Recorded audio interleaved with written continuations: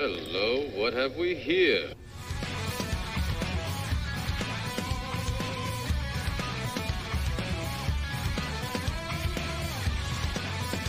Welcome to IDP Nation, the place for IDP and draft coverage. We are your hosts, Dan and Daryl. We have you covered for your LB1 year taxi squad. We are IDP Nation.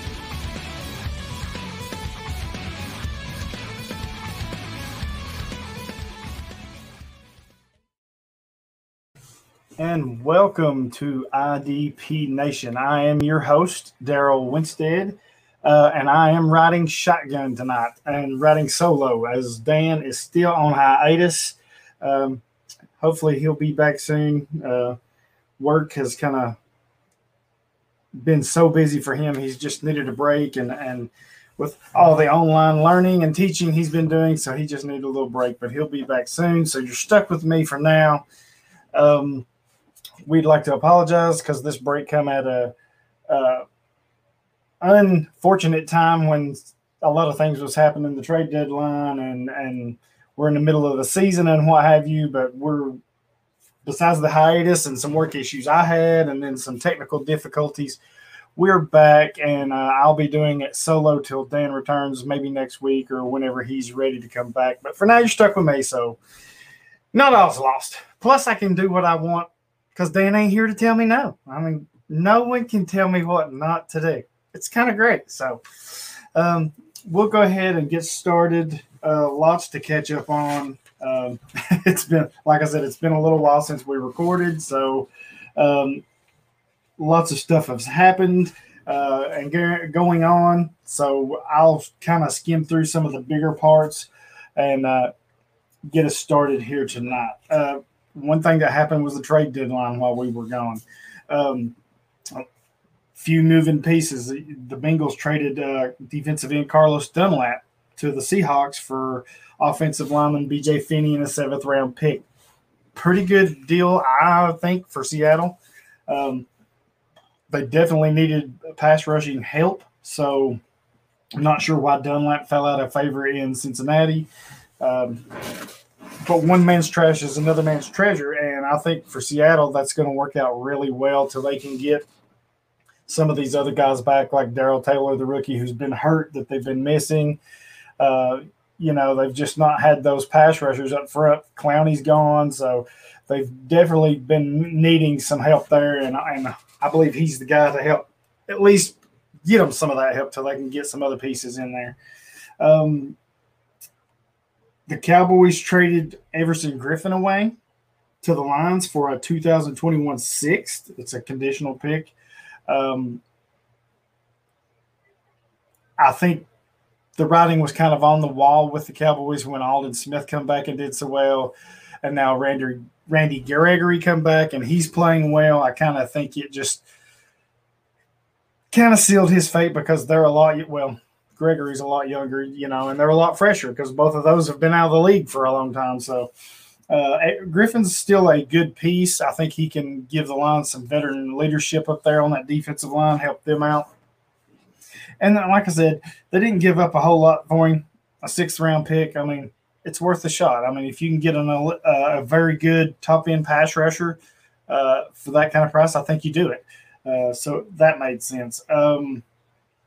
We saw who else did we see? Oh, we saw Desmond King get traded from the Chargers over to my Titans. Very much needed. Tennessee's secondary was horrible outside of their safeties. You get past Kevin Byard and Kenny Vaccaro and Amani Hooker back there playing safeties. They just had nothing. Christian Fulton's been hurt, and he's kind of been up and down. They played Chris Jackson, who's learning on the fly as a rookie. Had some good moments, but they have just been picked on. And then John Joseph, of course, was just getting roasted each week. And it was to the point to where I was just like, you know what? Don't even put this kid out here or put this guy out here. Put one of the new kids out there. I'll take my chances with a rookie learning the position and getting burnt over somebody who just can't do it no more. Joseph just can't play corner in this league no more. He doesn't have it. And I think that's why Tennessee made the move, and it paid off for him. His first game, he picked up a fumble and returned it for a touchdown. The big play is there, plus he helps them with the kick and punt return, so that's good for them. Yannick Ngakoue, another one. We saw him earlier this season get traded to Minnesota. We all thought that was going to be the big shebang up there with Danielle Hunter. Of course, Danielle Hunter's out. I still liked Ngakoue up there. Thought he could be the hold the fort down for him until they could get Hunter back. Unfortunately, Hunter's going to be out for the season, looks like. And then they just turn around and trade him to Baltimore, which I thought was huge for Baltimore. Kind of reunites him with Calais Campbell and crew, making that defense, strong up in front of those linebackers of Judon and Malik Harrison and, of course, Patrick Queen, the super rookie. But, yeah, I like that for them. But not sure. It's not a good sign that you're getting traded twice in the same season before Week 10. He got traded just before the season started to Minnesota, and then Minnesota flips him to Baltimore. Of all these trades, it looks like the team that's getting the player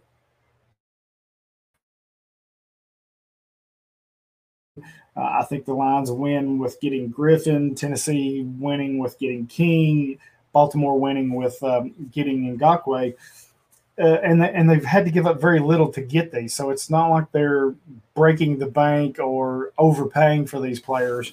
They're getting pieces that they think can help them win now, especially Tennessee and Baltimore, because they're playoff teams right now. So that's good for them. And they're fixing a big need. So like that, there was also some unfortunate news. The Rams lost safety Terrell Burgess for the season with a broken ankle. The Washington football team lost safety Lyndon Collins with a torn ACL. That just broke my heart. He was playing really well for them, especially behind that defensive line. So hopefully he can get healed up and come back next year. Another one that, the Falcons let go of Tack McKinley, who was then picked up by Cincinnati. In my opinion, they picked him up to replace Carlos Dunlap, and then I learned just today or yesterday that they have released him. So, again, when you're let go by two teams in less than 10 weeks or so, and in McKinley's case, less than a few weeks, probably 3 or 4 weeks, he's cut by the Falcons and now by Cincinnati. That's not a good sign. Speaking of cut, Tennessee cut Vic Beasley. And if you've listened to our show, I have long been a non-advocate of Vic Beasley. He's had that one big year and parlayed it into something a little bit. He's just not what everybody thinks they can or thinks he can be.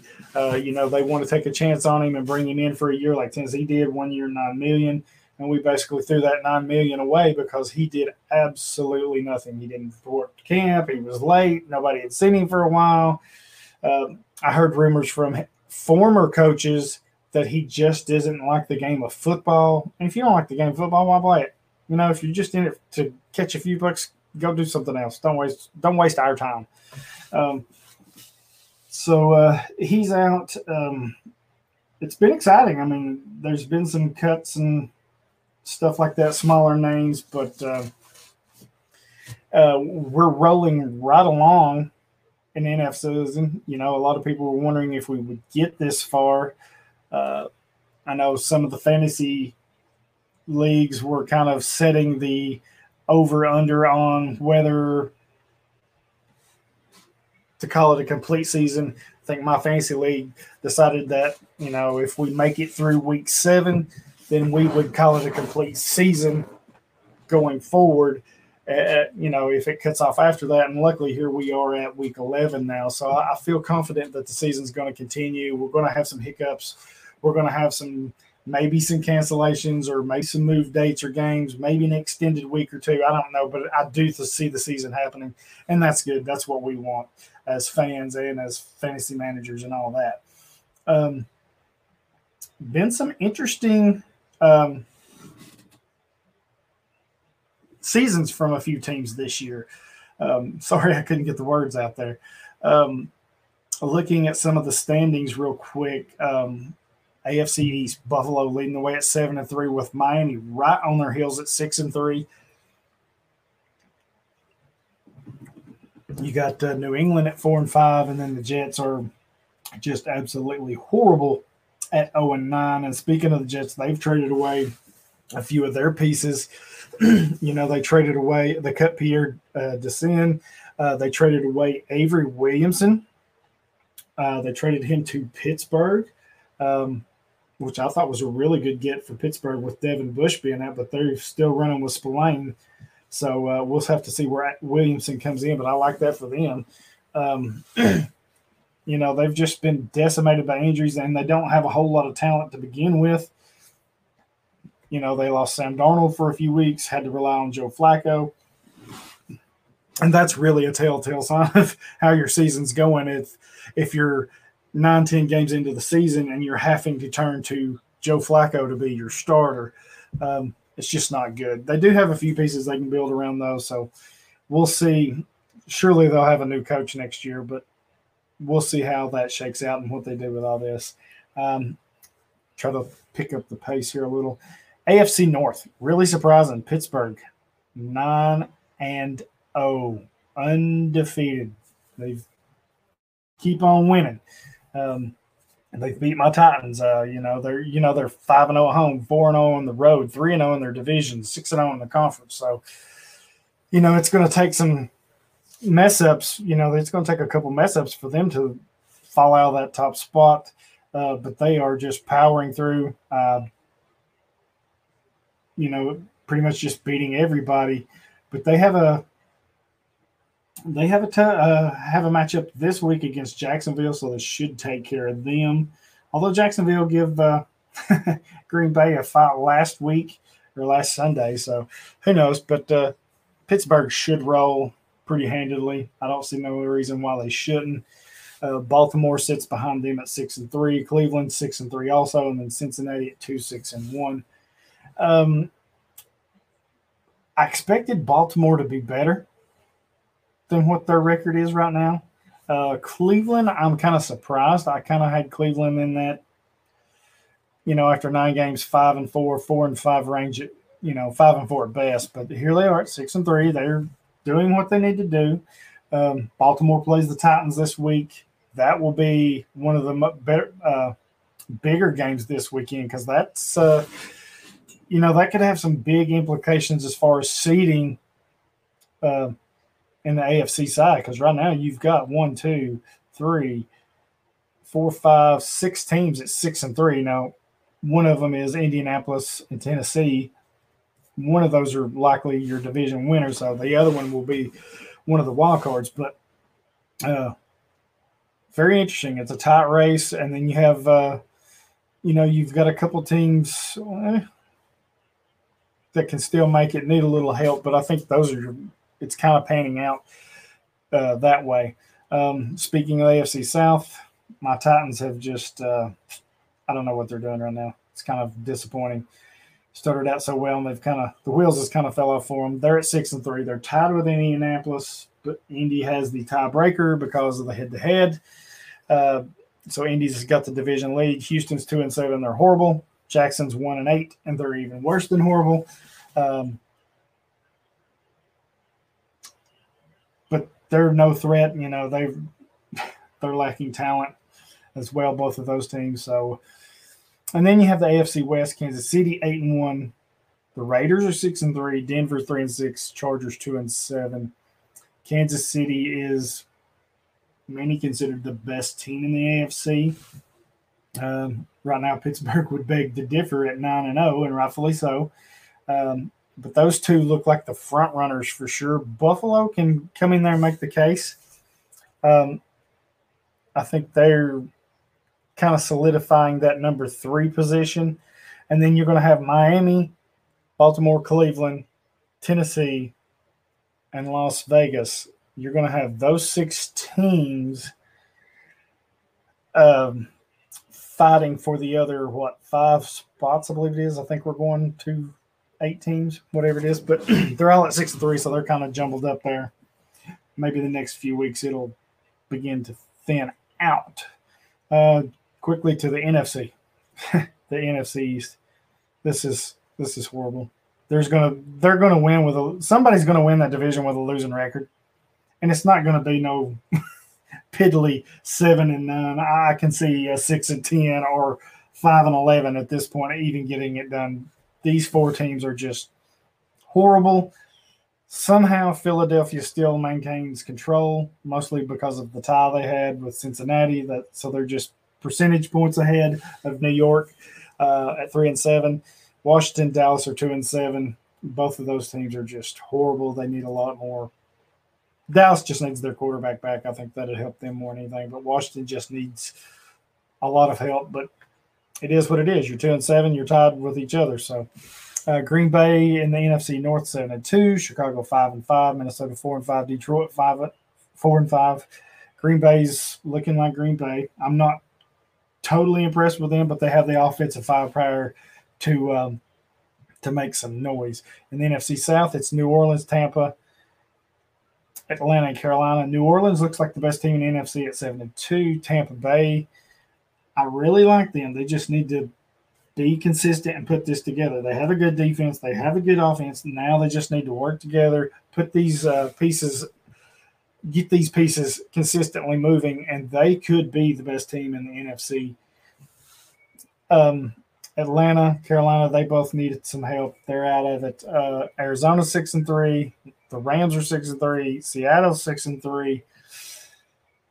It's a who's who. It's a crapshoot between those three teams. You really can't count out San Francisco at 4-6, but they're behind the 8 ball without Garoppolo. So a lot of similarities between those teams. You know, Seattle's bugaboo is going to be their defense. Los Angeles, I think it's just the inconsistency is what I'm saying. I mean, one week they score a lot of points, one week they don't. You know, they've got a pretty good defense, but they're missing some pieces. They get somebody hurt. So, and then Arizona's just, you know, their last second win last week on a Hail Mary to DeAndre Hopkins. All three of these teams can be inconsistent at a time. You know, if Arizona looks like the front runner, looks like they have just a little bit better defense than everybody else overall in that division. And if they can play that way and continue to score some points, they just might win that division. So it'll be interesting to see some of these races, you know, how it pans out. I think this week will tell a lot as far as like Tennessee and Baltimore will shake out some stuff. You've got some other games going on that'll be big factors. So it'll just be interesting to see how everything shakes loose over the next few weeks as we begin to position for these playoffs. Teams are getting ready and getting set, you know, who they need and all this. But, you know, we're in week 11 now, so we're just past the halfway point. A lot of football left to play. So we will see how that goes. Didn't really have a whole lot planned tonight. Wanted to get an episode out for you guys. You know, we kind of feel like we've been underperforming by not being able to be on air and get the content out to you guys like we normally do each week. And like I said, we apologize for that. We've got things figured out now. So hopefully this won't happen again if me or Dan needs to take off again, or if he's out for a little longer. This shouldn't be a problem now that I'm set up here and halfway know what I've got going on. But yeah, this shouldn't happen again. So with that said, I thought maybe I would look at some of the leaders at this point of the season. Like I said, we're through week 10. Kind of just getting everything together. I didn't have a whole lot of time to put a whole lot into it, but I had some ideas, so I want to touch on those while I can. Tackles, you know, we'll go there. Roquan looked awesome the other night on Monday night. One of the few bright spots for the Bears. He's, you got, when it comes to tackles, you got three different categories. Really, you got total tackles, solo tackles, and then assisted tackles. We don't care too much about assists. I mean, they are point scorers, but most of your points come in the solo tackles and then the combined tackles. And so we're back to Roquan Smith again.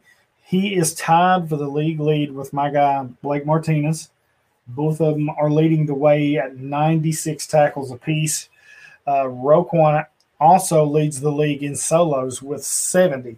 Martinez is sixth with 56. So, those two are just gobbling up anything and everything that comes their way right now for their teams, and are leading the way in tackles. I mean, 96 through, 10 games? That's 9.6. So you're probably looking at 9 games, really. I think both of them has been a bye. So they're just a smidge over 10 per game. That's going to put you on a pace for 162, which is huge numbers. That's league leading numbers. So you can see why they're there. And then Roquan, first in total tackles, first in solos, but he's also first in TFLs. He has 15 tackles for a loss on the season to lead the way. This has been by far his best season to date. And I saw the question asked yesterday, with the way he's playing, is Roquan Smith LB1?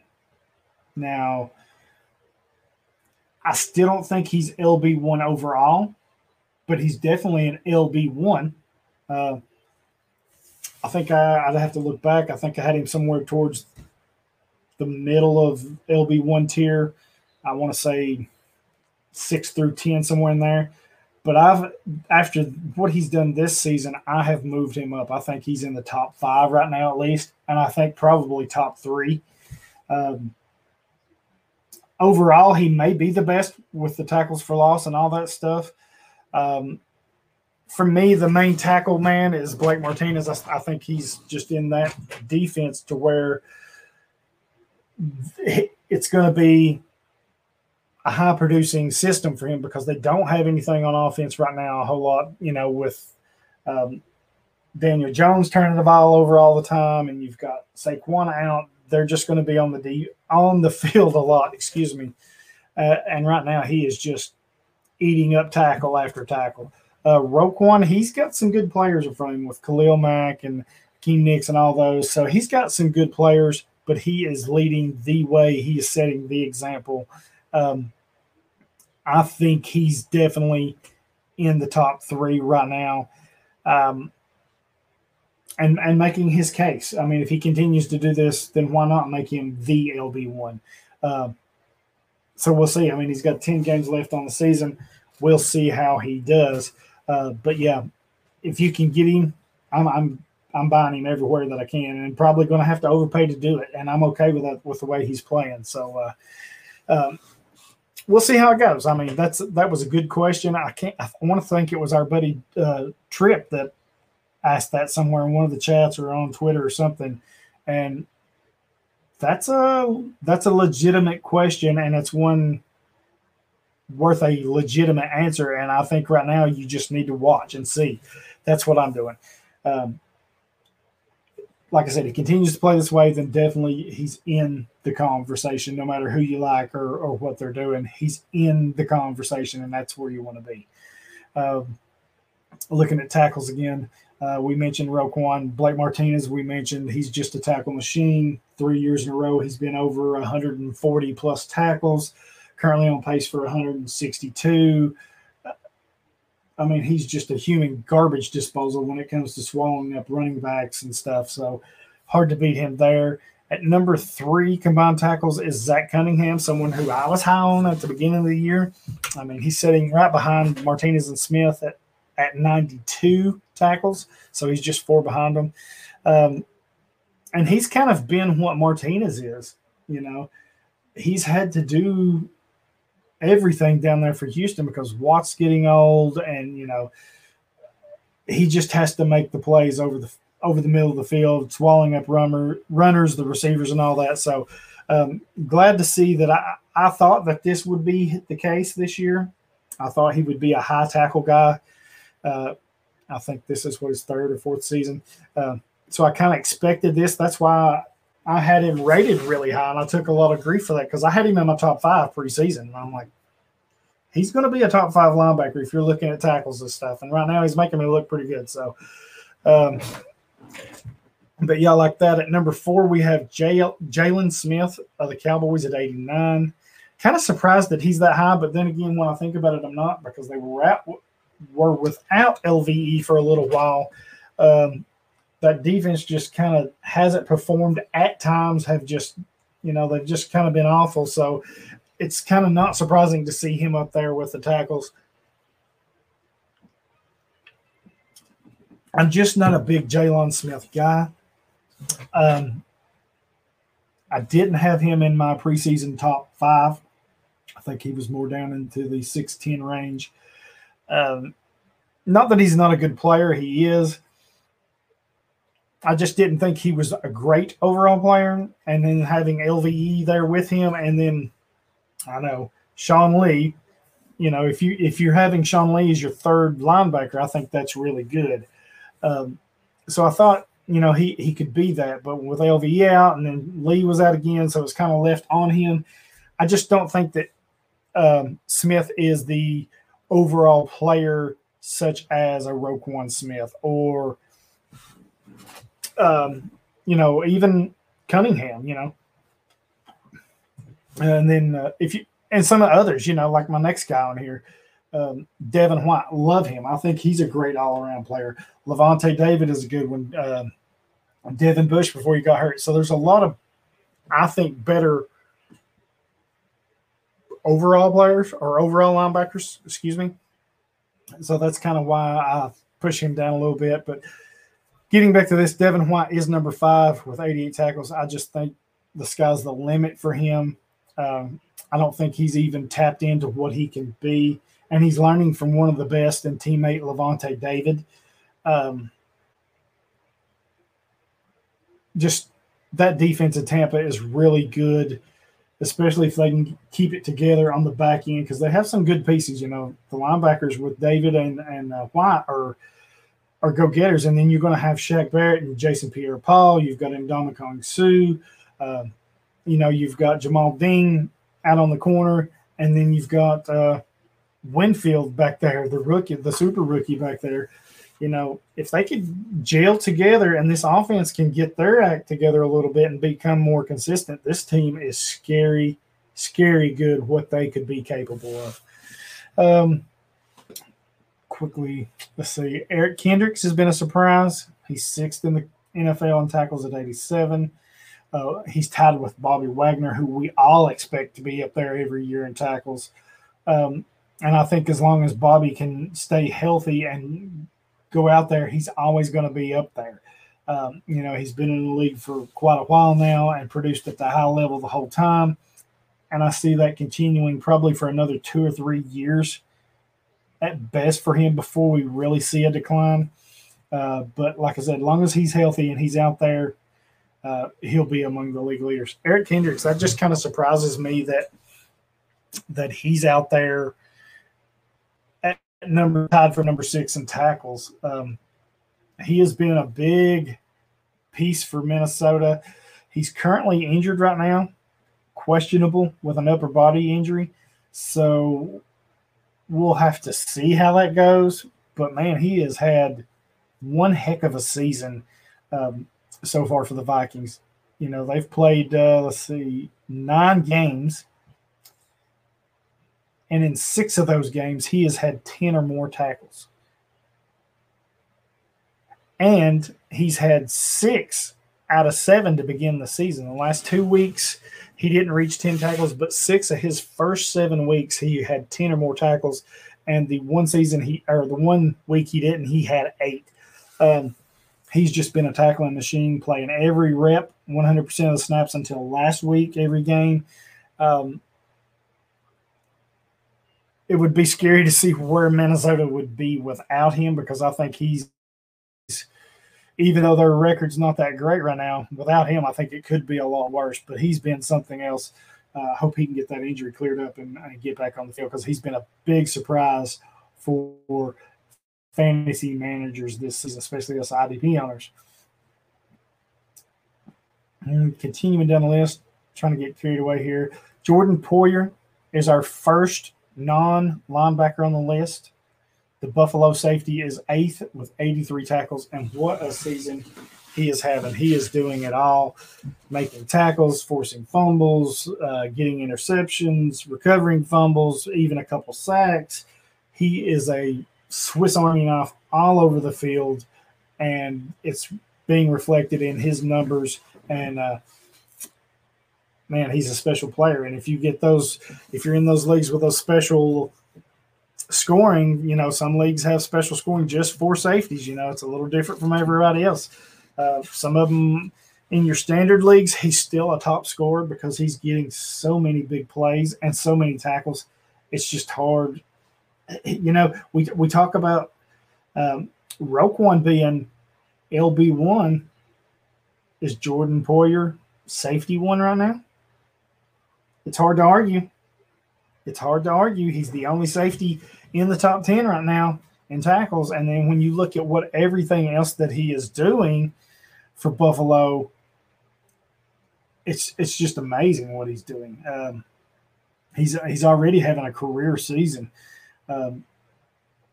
83 tackles, 63 solos, 4 for a loss, 2 sacks, 2 interceptions, 4 pass deflections, 4 fumbles. So he is doing everything possible to help lead this team.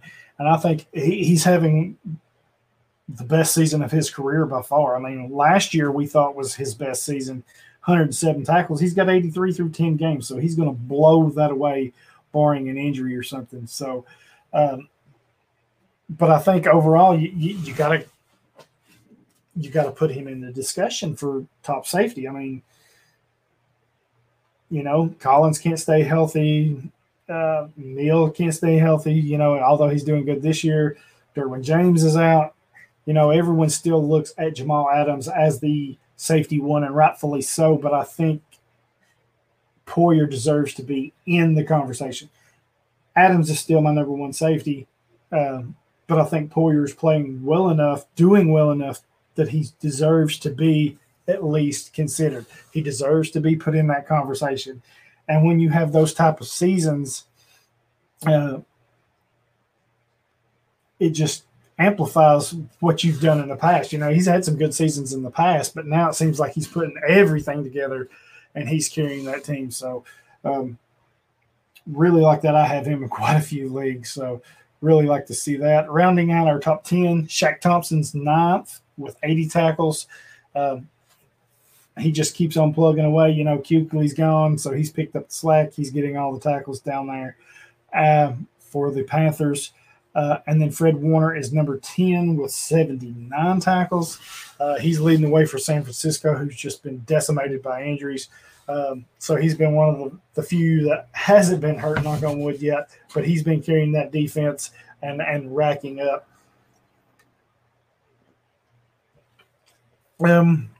Looking at some other stuff here, we'll jump to sacks because that's a big one that everybody likes to talk about. Sacks are a little hard as far as scoring, as far as determining a player's value, because you want to know your scoring thoroughly. Does your league scoring trend more towards tackles, meaning do tackles score more? Is your primary scoring option, is that what it is, or does sacks score comparably? You know, some leagues, sacks, interceptions, they score a lot more because they get less of them. If you can get, let's say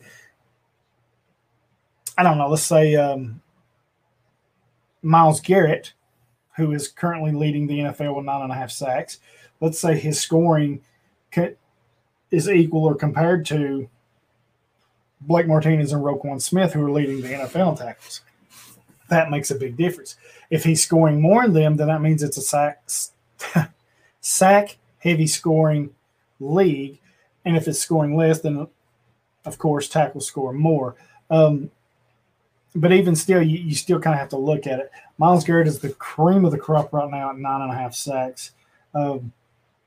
This time last year, he was suspended for the helmet swinging thing, missed all of it. And what's funny is I tried to give him away.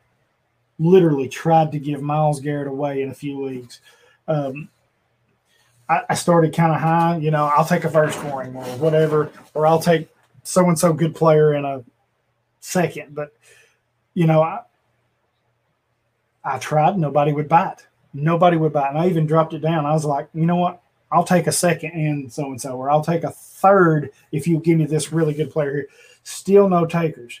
And here we are a year later, and those same people that were turning some of my offers down or trying to lowball me, they're coming back expecting me to give them Garrett for nothing, and it just isn't going to happen. You missed your window.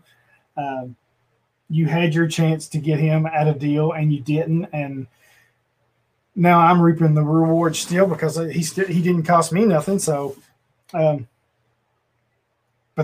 he's costing you because you didn't want to pony up. And sometimes you just have to for a stud. I'm rambling here. Sorry. People say don't overpay for players. And then I hear some people, well, if it's your guy, go get him, especially at draft time. If it's your guy, you go get him. You take him however high you want. I kind of feel that way in trades too. Every player is valued differently by fantasy managers. Sure, we may all agree that Myles Garrett is the number one defensive end. But if you're sitting, for example, over there with a Nick Bosa and a Danielle Hunter, yeah, Myles Garrett's a little more important to you because both of your guys are out hurt. But at the same time, you're not going to give up the farm just because those two are hurt to get him because they're going to come back. Now, if you're on a team that has, a Vic Beasley and Joe Blow out of the 7th round and you need a defensive end, yeah, you're going to have to pay up for Myles Garrett. It's just the facts. Nobody's going to give him away for free. So, and sometimes, when you're in that type of position, sometimes you just got to bite the bullet and say, you know what? That's a game-changing piece that I can build my team around. Let's do it. But not everybody sees that way. A lot of times in trades, I get frustrated with trades because I think too many times people think, well, what's he trying to pull over on me? Or what can I get over on him? Or just what much more can I squeeze? And it's not always about that.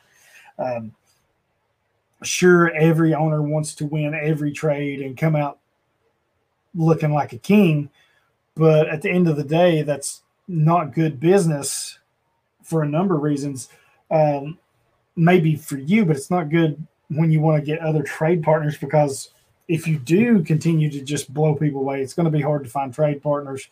If you're always just trying to squeeze that last a little bit out of a player, it becomes a chore as well. If it's a fair trade for both teams, both owners are happy, hey, why not? If you have to give up a little bit more for Myles Garrett to get him on your team, why not? Who cares what your buddy Steve over here thinks or what your buddy Eric over here thinks or, some Twitter analysts like myself. Don't worry about what we're thinking. Do what you think is right for your team. If you overpay, you overpay. It happens. But you're never going to know if you don't try. So I think pieces like that, you just have to look at and go do it. Sorry, rambled a little bit here. Got off on a rant, but whatever. Aaron Donald's second. Well, Aaron Donald and TJ Watt are tied for second at 9 sacks. Donald is way more valuable to me than Watt. because you can play Donald at defensive tackle, and those premiums for that position are huge. So that makes his value so much more, and probably makes him more valuable than Garrett right now, just because of that. If you can play him at defensive tackle, here's one, number 4. Man, this dude is having a season. I've mentioned him in my IDP stock markets and my IDP nuggets. Emmanuel Ogbah for Miami has just been a bulldozer all season long. I think he's had at least a half a second every single game. He's sitting at 8 on the season, a new career high. He had 5.5 on 2 different occasions before, and he's just, here we are halfway through the season, or a little past halfway, and he's already got 8. So he has been a blessing down there in Miami. He's been everything they could hope for, and he's really turning the corner as one of the league's better pass rushers. And with that Brian Flores defense, I think he's only going to get better. I know he's got a lot of older guys with Van Noy and stuff like that behind him, but once they get a little bit of youth behind him and alongside of him, like a Raekwon Davis, by the way, once they get a few players that are so talented like that, once they can get them in that system and caught up, I think we've not even seen the best from Emmanuel Ogbah yet. So now's the time to buy him while he's kind of still cheap. Zadarius Smith for Green Bay is at 8 as well. Kind of doing the same thing he did last year. Preston Smith is the one that's fell off, but Zadarius keeps doing his thing. One of the better free agent signings for Green Bay. Another surprise name, Ted Henderson for New Orleans. You know, they have Hayward over there, their stud. They were hoping that Marcus Davenport would be that guy, and he's just not panned out yet. The injuries have kept him off the field. He's come back now, but Henderson's leading the way there. 7.5 sacks for the Saints. He has been playing lights out for them. Huge for their defense. And, they just got Quan the other – that's another one. They acquired Quan Alexander from the 49ers. So that's going to help their defense with DeMario Davis and some of those guys. So really like Henderson. I think he makes Marcus Davenport a little obsolete, in my opinion. When you've got somebody playing that hot, you're not going to pull them out. If they're producing at a high level, putting up big numbers, you're not just going to jerk them out. And putting somebody who's, let's face it, has been anything but promising since he's entered the league. He's had some flashes, but with the injuries and the missed time and all this, it's just he's not lived up to the hype or expectations of fantasy managers, and especially those of the Saints organization. So I like Henderson. Jason Pierre-Paul, JPP, 7.5 sacks. He always seems to be there, even with a half a hand. He knows how to rush the passer. He always has since his days in New York with the Giants, and it's carried on here to Tampa Bay now. Sorry, I'm used to somebody being on with me so I can catch a break and get my whistle wet, but Dan's I'm having to pick up the slack for Dan as usual. See, y'all guys just don't know. I have to carry him routinely. He just hides it all the time. Now you're getting to see. And then Bud Dupree, Leonard Floyd, and Brandon Graham all have 7 sacks as they round out the 8, 9, and 10. Floyd's kind of interesting at 7. I think he was kind of the Clay Matthews, the kind of who was the other pass rusher they had? Oh, slipping my brain before Matthews. But anyway, he's kind of that. He is that secondary pass rusher behind Donald, which is to be expected because if you've got an elite stud like Donald who's attracting all the attention, you want somebody to be that secondary guy. You want somebody to step up to the plate and fill that role and say, hey, okay, you're going to block our best player. That singles me up. Let's see what you got. And that doesn't always happen for every team for whatever reason.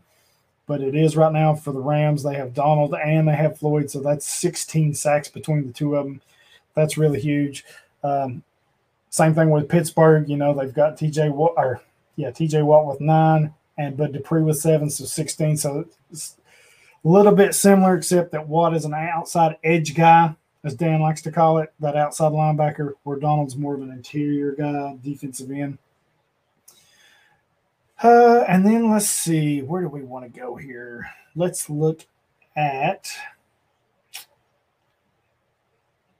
interceptions and see what we got here. You'll have to excuse me, my computer's a little slow. J.C. Jackson leads the NFL with 6 interceptions, and you're saying who? Yes, J.C. Jackson, corner for New England. Everybody thinks of Stephon Gilmore up there and Malcolm Butler when he played there. But now and Devin McCourty, Jason McCourty, but it's J.C. Jackson with 6 interceptions. He's been playing really well for them. We'll see if he can keep it up. Do teams start to go away from him? That's kind of how that works. Xavier Howard, what a rebound season for him. 5 interceptions. He's second in the NFL, just behind Jackson with 5. So, there was a lot of problems for him his first few years when he come out, and then he just kind of slowed down or disappeared a little bit, and he's rebounded now that he's found a new home in Miami. Carlton Davis, Kendall Fuller, and Darius Williams, all with 4. I love me some Carlton Davis, I'll just tell you. I like those 2 corners in Tampa. Davis is the more physical. He's more physical, has the better hands, which is proven by the 4 interceptions. But I also like Jamal Dean because he just has a knack for being around the ball and always getting his hand in there, getting those pass deflections. So I like that. Kendall Fuller's played well for Washington. Darius Williams has played well for the Rams. James Bradbury, over to the Giants now, has 3 interceptions. That's been key for them. And another one, I'm just now remembering these. I wish I'd have been more prepared, but Logan Ryan, played so well for the Titans. And by the way, here I go on another rant. By the way, they didn't want to re-sign Ryan. They wanted to let him test free agency. I get it. You don't want to pay him the $10 million, $12 million, whatever he was asking. Apparently nobody else did either in free agency, so he just hung out there for a little while. You see the troubles Tennessee's had with him not being there, because had he still be on the team, this wouldn't be happening, because he covered up a lot of mistakes for the Titans last year. New York finally signs him, and look what he's doing for them. He has just been that jack of all trades player, just like he was for New England, just like he was for Tennessee. Now he's doing it for the Giants. Excellent fit there. I actually hope he gets to finish his career there, because I think he's a great fit there for what that defense wants. And if they can put some pieces around him, he is going to be a top corner for as long as he wants to play. I mean, he can do it all. Sorry, got off of a rant. But Bradbury has 3. Pierre Desir, I mentioned him earlier. The Jets cut him. He's tied for 6th in the NFL in interceptions. It's hard for me to believe somebody somewhere is not going to pick him up probably pretty soon, and maybe have today while I've been doing the show. But if not, I mean, they're going to take a chance on it. You can never have too many corners. You can never have enough help in the secondary. I mean, even Tennessee would be wise to take a look at him. They need help in that secondary. That's why they traded for Desmond King. But they needed more help in that. So, anytime a player like that gets cut, there's 2 questions you got to ask. One, if he's not leading the league, but if he's among the league leaders in interceptions and he's playing so well or doing this, why did you cut him? Why did you release him? Second question is, can he help our team? And naturally, that's a natural question. And I think there's a lot of teams out there he's going to help them. I mean, like I said, Tennessee, they've gotten burnt. There's been some other ones that's gotten burnt this season. You got to have that help in the secondary. Jeff Heath has 3. Dante Jackson has 3. He was playing really well the other day. Nice, good young corner for Carolina. I think he got hurt. I don't know if he returned. Patrick Peterson, the veteran, with 3. Justin Simmons, the veteran, with 3. And then Marcus Peters with 3. I always talk about it or get hated on for talking about corners because most people stream them. We get it. Fantasy managers like to stream them. Just ask Johnny the Greek. He can tell you what running or cornerbacks to go after and pick up and who to stream and who not to. But there is the occasional corner where they're just playing so good that you have to have them on your roster. And that's Marcus Peters. Sure, he's a little aggressive. A little too aggressive, gets beat, gives up the big play a lot. But you go back and look. He gets the interceptions. He gets the pass deflections. And not only that, he is among the top 3, if not the leader, in interception return yards. So if he gets his hands on it, to the house. He's getting forced fumbles. He's getting fumble recoveries. He has that home run hitting ability to score from anywhere on the field on any kind of turnover. And I've picked him up in I don't know how many leagues just sitting there on waivers. Is there maybe a better streaming option week to week? Possibly. But I don't like to swap every single week. That becomes a chore to me. I don't like doing that. Now, it may be a winning chore or a winning tactic, but I don't like playing that game. Okay, who am I taking this week? What am I doing?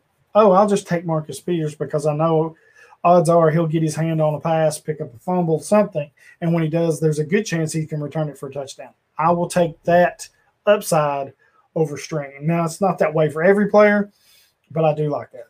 Kind of same with a Desmond King or a Mike Hilton because they're getting so many Logan Ryan. They're getting so many opportunities to blitz from the slot. They're picking up these sacks where most corners don't. They're just out there on the island or out there in coverage, and their main job is to not allow the receiver catch the ball, make the tackle, bat the pass away. And I mean, that's your main function anyway, but anytime you can add that extra where you can get sacks or you can return these plays for big yards and big points, that's what I'm looking for. It's a lot of talking. No wonder Dan likes to talk. Maybe he just likes to hear himself talk. I don't know. Anyway,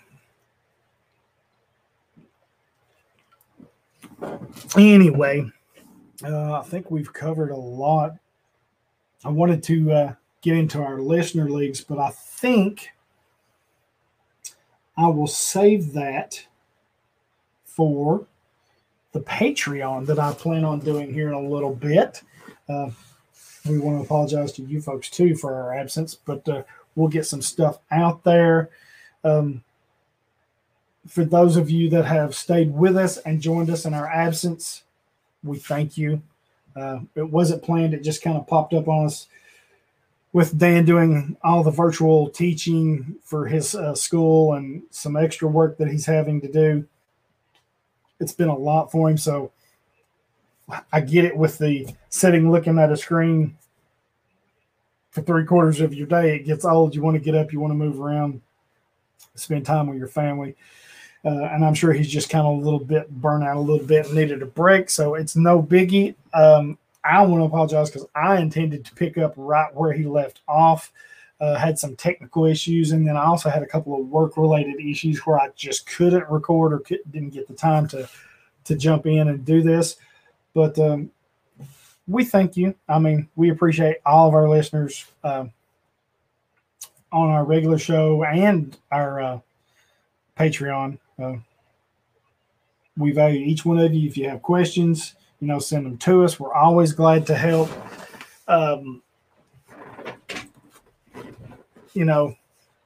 If you've got any ideas of stuff that you want us to discuss, certain topics you want us to talk about, hit us up in DMs.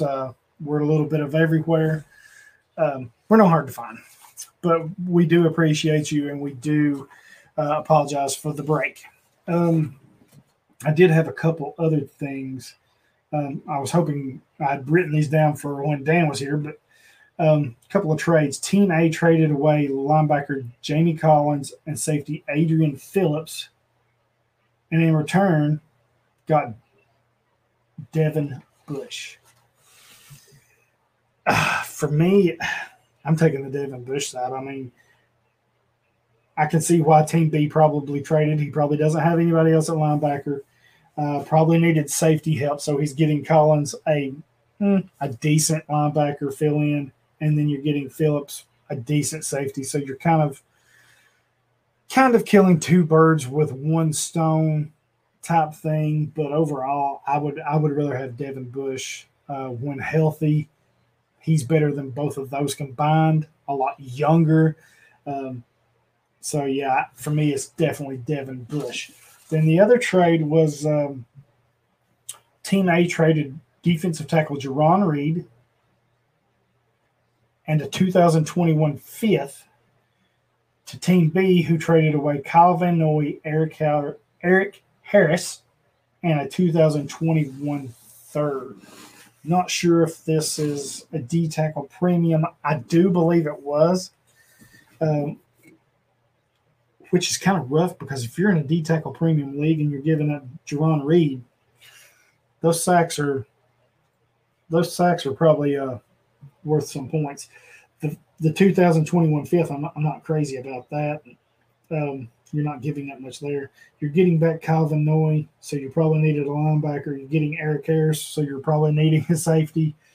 I think the big piece here is you're getting back the 2021 third. I think Jerron Reed's worth a 2021 third, so I can see it. And you're giving up a fifth for Van Noy and Harris. So I think when you break it down and look at it a little closer, I think the trade makes more sense. A lot of times in these trades, like with this one, Jerron Reed, that's a big flash name, and it kind of throws somebody off. They're like, oh, you gave up way too much. But how many of us would trade Jerron Reed for a 2021 third? I would. Right now, I would. Because I think I can get help at defensive tackle to cover up that loss. So if you're giving up Reed for a third, then you break it down, you're giving up a fifth for Van Noy and Harris. Okay, that's depending on the size of your league, a mid to late round draft pick. Probably a late, most leagues, because I think they usually run to 7, something like that. So you're getting a mid to late round pick, and you're getting back Van Noy and Harris. Van Noy's played pretty well for Miami. Harris has played well for the Raiders. So for a 5th round pick that you're getting 2 capable starters, not every week starters, but they're going to fill in for you on bye weeks. They're going to fill in for you on injuries. And then they're going to have their occasional games where they're playing really well. So I like it. I'll take the Team B side of Van Noy, Harris, and the third. And then, got one more. And then Team A trades a 2021 third and a 2021 seventh to Team B for Waquan Davis and Avery Williamson. And this was before the Jets traded him away, I want to mind you.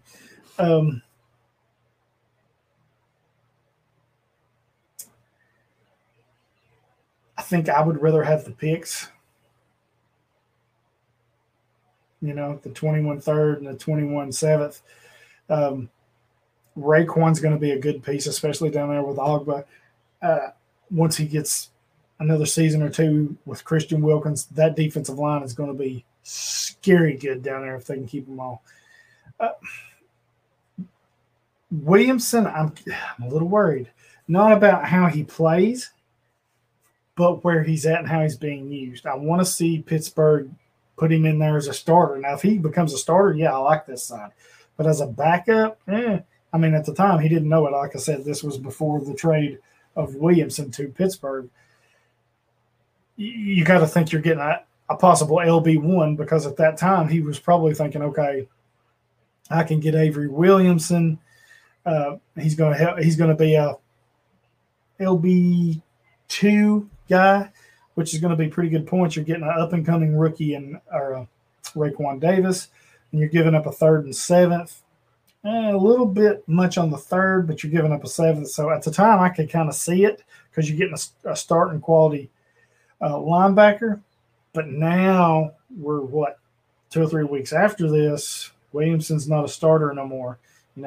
Or at least not yet. He's a backup for Pittsburgh.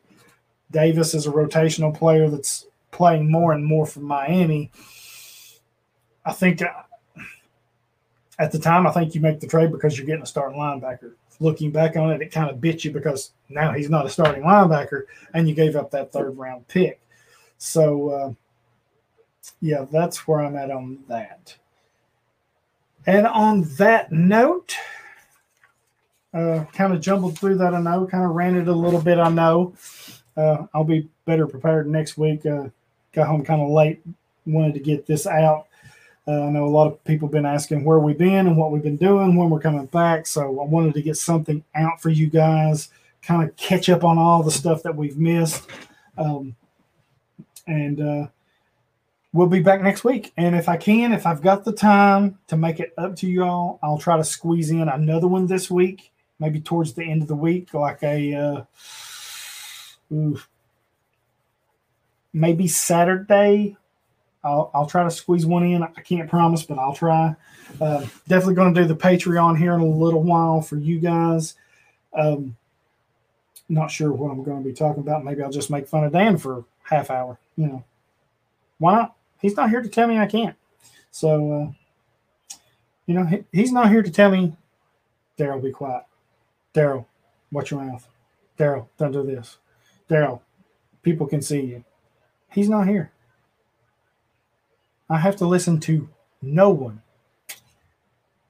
So, I've been wanting to fire him for a long time.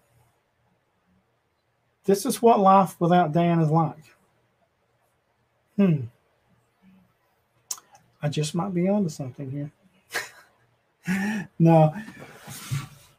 We miss you, Dan. Well, everybody but me. Hurry back as soon as you can. I'm sure they want to hear you make fun of me. Me, not so much. But that's enough of that. Hit me up with questions. You can always find me on the Twitterverse at Hollywood Titan. You can find me on Reddit at King Titan 1. Facebook page, Any Given Sunday page. There's 3 or 4 different Facebook pages. You can find me at the IDP guys. Writing, ranking, NFL. Devi, I've got a lot of stuff coming out. IDP Devi, you guys need to check that out. Rankings, articles, all kinds of goodies. Doing the stock market sit for NFL, the IDP Nuggets now. So we got a lot of stuff in the works. And if you're into IDP Devi, be sure to check out the Devi IDP grind with my buddy Eric Harris and Dan, of course. Dan's on hiatus again for that one as well. So be sure to check us out. Spread the word. Tell everybody how good we are. Tell them how new and improved we are without Dan. That's the key, without Dan. And we hope you enjoy it. And we'll see you next week. Later.